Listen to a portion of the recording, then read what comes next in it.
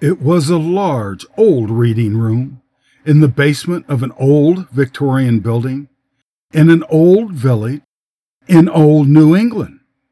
The room was a sea of dusty old wingback chairs, grouped in twos, facing round small tables. One could not walk a straight line from the double doors to the fireplace at the far end. A dozen people could be in the room and not see anyone else but the person opposite. This was the hometown of an obscure writer of short, weird fiction from the turn of the last century. And I thought these stories from original manuscripts would be a crowning addition to my thesis on transitional short fiction of the late 19th and early 20th century. It was to be my grand opus and would cement my position as the rising star of the English department. But time was short. It had taken me hours to navigate the narrow country roads to get here. Why did these types of writers always live in such backwater places? I arrived in time to stick my foot in the door, just as the old maid librarian was closing it. After a few minutes of very picturesque begging and pleading, she showed me to the archive room, which was next to the reading room, and left, telling me to lock the door on my way out. After an hour of collecting material, I dragged it to the empty reading room and sat down to my study. I was tired and must have fallen asleep because suddenly I was shocked awake by a deep voice which seemed to come from a wingback chair on the other side of the room. "These stories are much more interesting when they are heard rather than read," it said. "Listen, and you'll hear what I mean." Here is a story about just another night shift. A Game of Chance by Henry Lieferant and Sylvia B. Saltzberg. There is an artificial quiet about the wards of a hospital, more oppressive than the muteness of the dead. But the silence of a laboratory speaks. The centrifuge whirls in frenzy at your touch, a dancing dervish yielding to the breath of its god. The glassware tinkles like the joyous laugh of a child at its mother's approach. Incubator doors open wide, saying, "Here are treasures, dig and find." I worked late that night, later than usual. Free at length from the interruptions of a feverish day, I felt reasonably certain of my security. True, for the night I was riding 4th bus, as we term an assignment to the 4th ambulance. But only in an extremity would I be called out. One day, an excursion boat disgorged its passengers half a mile out in the bay. Every ambulance in the city took its turn then, even the obsolete one-horse contraptions of the last generation. Only a month before, a 10-story, widely advertised bakery in the neighborhood. Well, days after, the emergency wards reeked with the odor of burnt blood.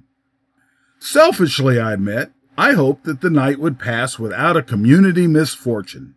Enough of individual calamity had already crowded my day to capacity. My fellow interns accused me of keener interest in the human angle of a hospital than in the medical. I accept their banner with amusement. I have never confided to any of them the problem that calls me to the laboratory every night. I picked up another length of glass tubing, held it in the flame to the point of fluidity, then with a quick movement spun it out to the desirable length. A neat pile of these capillary pipettes, made in spare moments, lay spread on a bed of cotton batten beside me, glistening, flexible, attenuated bits of glass thread drawn from a matrix of coarse glass tubing.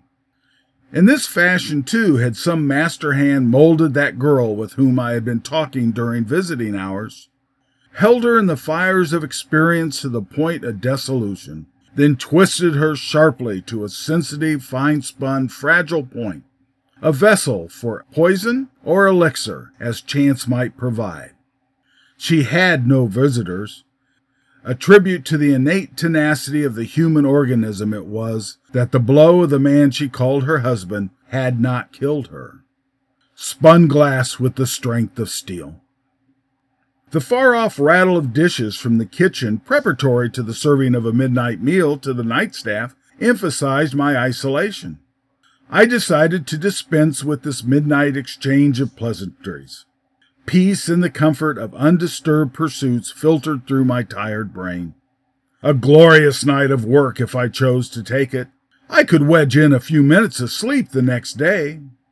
Even the garrulous morgue keeper, whose tongue more than compensated for the many dumb ones in his domain, and who could be expected 2 or 3 times of an evening to warm up, had gone. To visit a married daughter, he said. I remember wondering whether he jounced his grandchildren on his knee, taught them tricks, and told them stories as other grandfathers do. Why not? There are men who make a living on hanging. I pulled down the blue blind with ill-concealed irritation. A white light had suddenly spread over the courtyard, and blending with my microscope lamp had paralyzed the effects of its rays.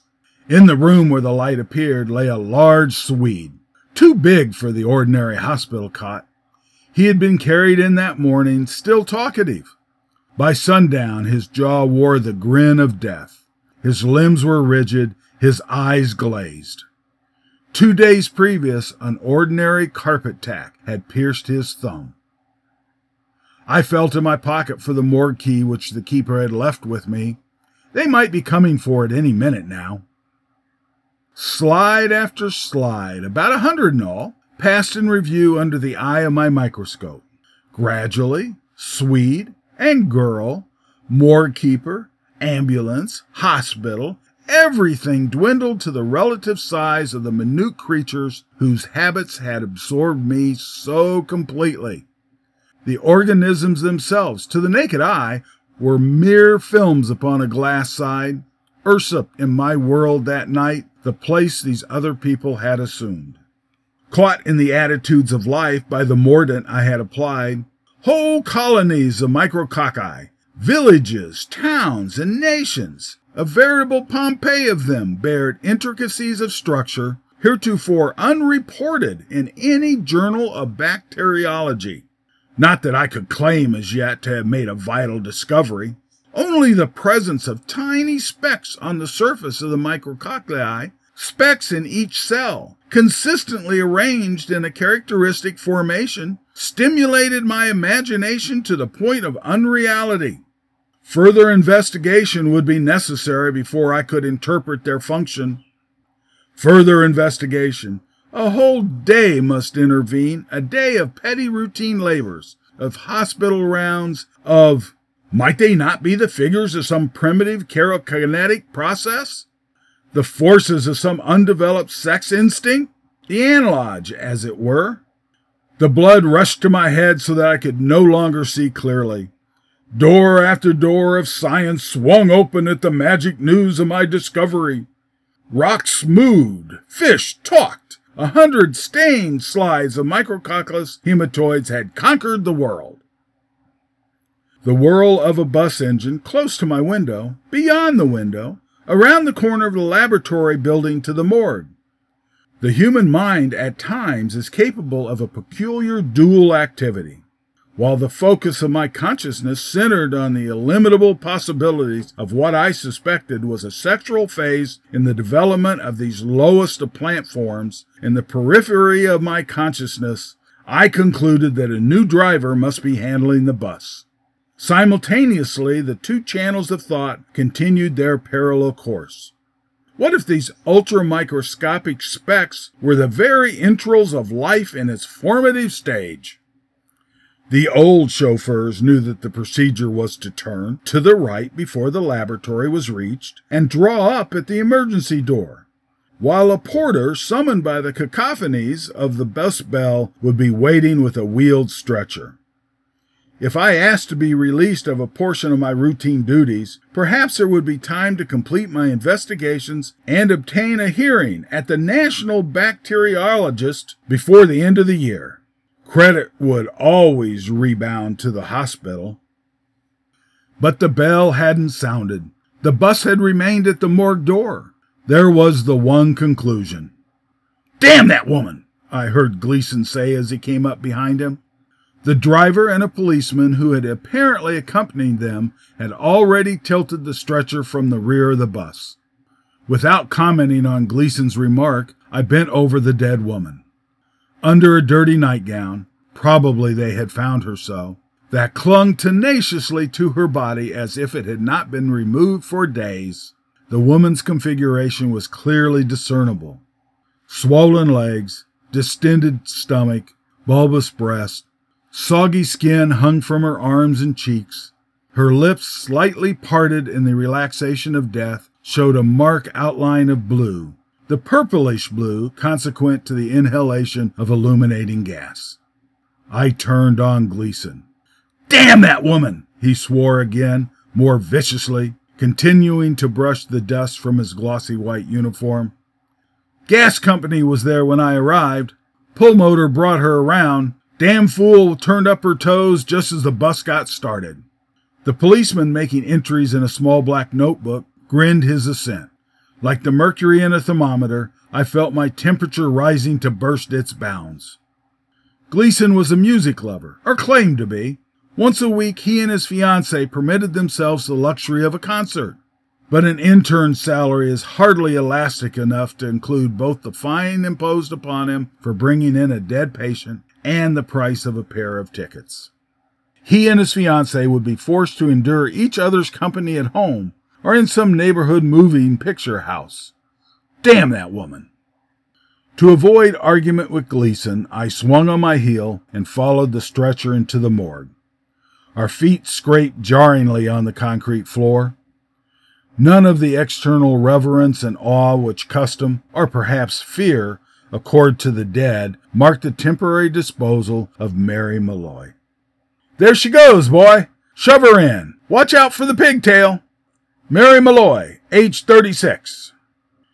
The policeman, kind enough to relieve me of the duty, wrote her name on the tag with a flourish, rubbed his hands energetically as if washing them of the whole affair, and bade us a cheerful good night.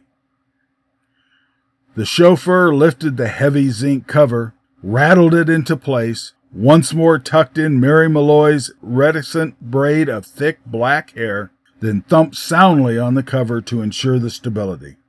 "Night, Doctor. Guess she's safe. Good night." The discordant clatter of zinc, mingling with our voices, reverberated down the corridor, bounded away from the closed middle doors of the locker room and the autopsy theater, and returned twofold to the morgue proper. Side by side, bottom to top, the niches of the dead were embedded in the concrete wall. 4 rows, 5 in a row, like pigeonholes in a gigantic desk. Sometimes when covers closed the front of all of them, they reminded me more of boxes on the shelves of a shoe shop, all of one size, one color, one shape, with black figuring and lettering for more convenient identification. Only that in a shoe shop, one pair of shoes occupies one box. Here, newborn babies are huddled 6 and 8 in a niche to save room until a truck from the Department of Charities comes to cart them off, and in times of stress, when the undertakers are busy, I let myself into the laboratory by a narrow, almost unknown door connecting the 2 buildings. Marguerite Judson was waiting for me. All the iciness of the morgue melted from me while I watched from a corner how she adjusted and readjusted the cap on her shining bobbed hair, cut sharply across the forehead in the manner of little boys. I could see 2 of her from my hiding place, one in the flesh, slim with compressed energy, one in the long glass door she was using as a mirror. "I'm on duty in Ward 6 tonight," she would say when I hemmed or booed at her from the door. "I saw your light burning. Everybody's asleep. I thought I'd come down." Silly play acting, of course, as if she didn't know that apologies were unnecessary, but nevertheless a delightful opening for whatever we had to say each other. Unfortunately, she had been on night duty for a month, and I on day.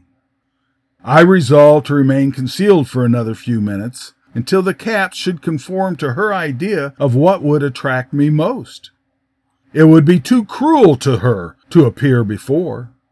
Then, entirely without forethought, my gaze wandered off to the table where I had left the tubes with which I had been working. "Marguerite Judson!" I bit out sternly. She shrank against the wall, covering her mouth with the back of her hand in fright. I cleared the room in 2 strides. "You nurses could drive a corpse mad," I cried. "You've disarranged my tubes. Though they were glorious colors, I suppose. Thought you'd like to play with them. In the operating room, you're afraid to touch an instrument. You women, ugh!" Up went Marguerite Judson's head. Her sudden recuperation should have been a warning. Had I called her an incompetent individual or a meddling female, she might have humbled herself sweetly and later proved to me the injustice of my opinion. But when a man incriminates the whole of womankind for what a woman believes is some personal fault of her own, on behalf of her sex and her profession, Marguerite Judson slammed the door.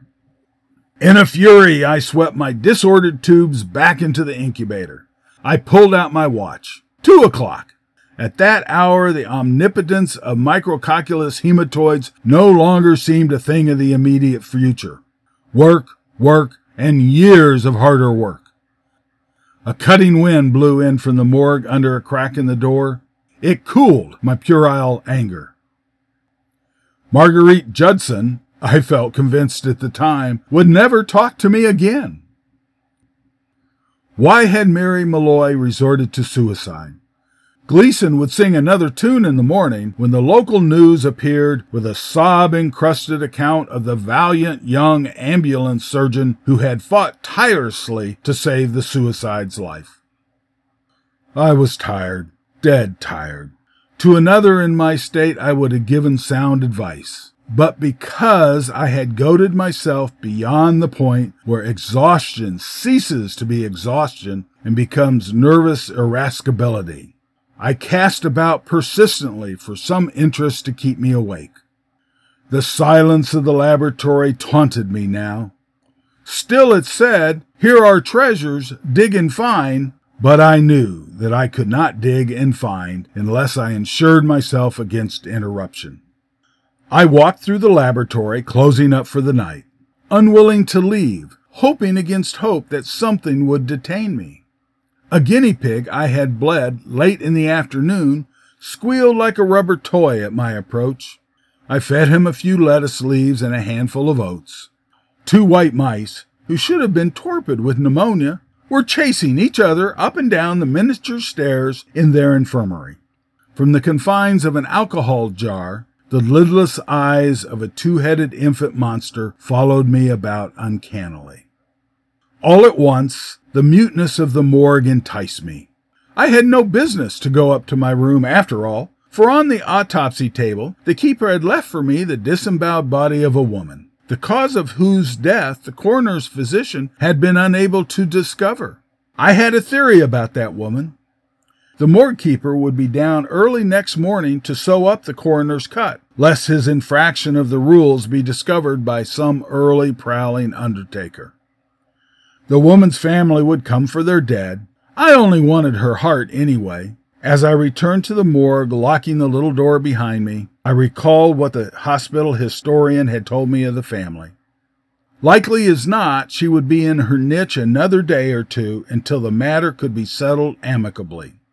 2 men had come into the office, each within a short time after the woman's death, each with a marriage certificate and several pictures, each claiming to be her husband.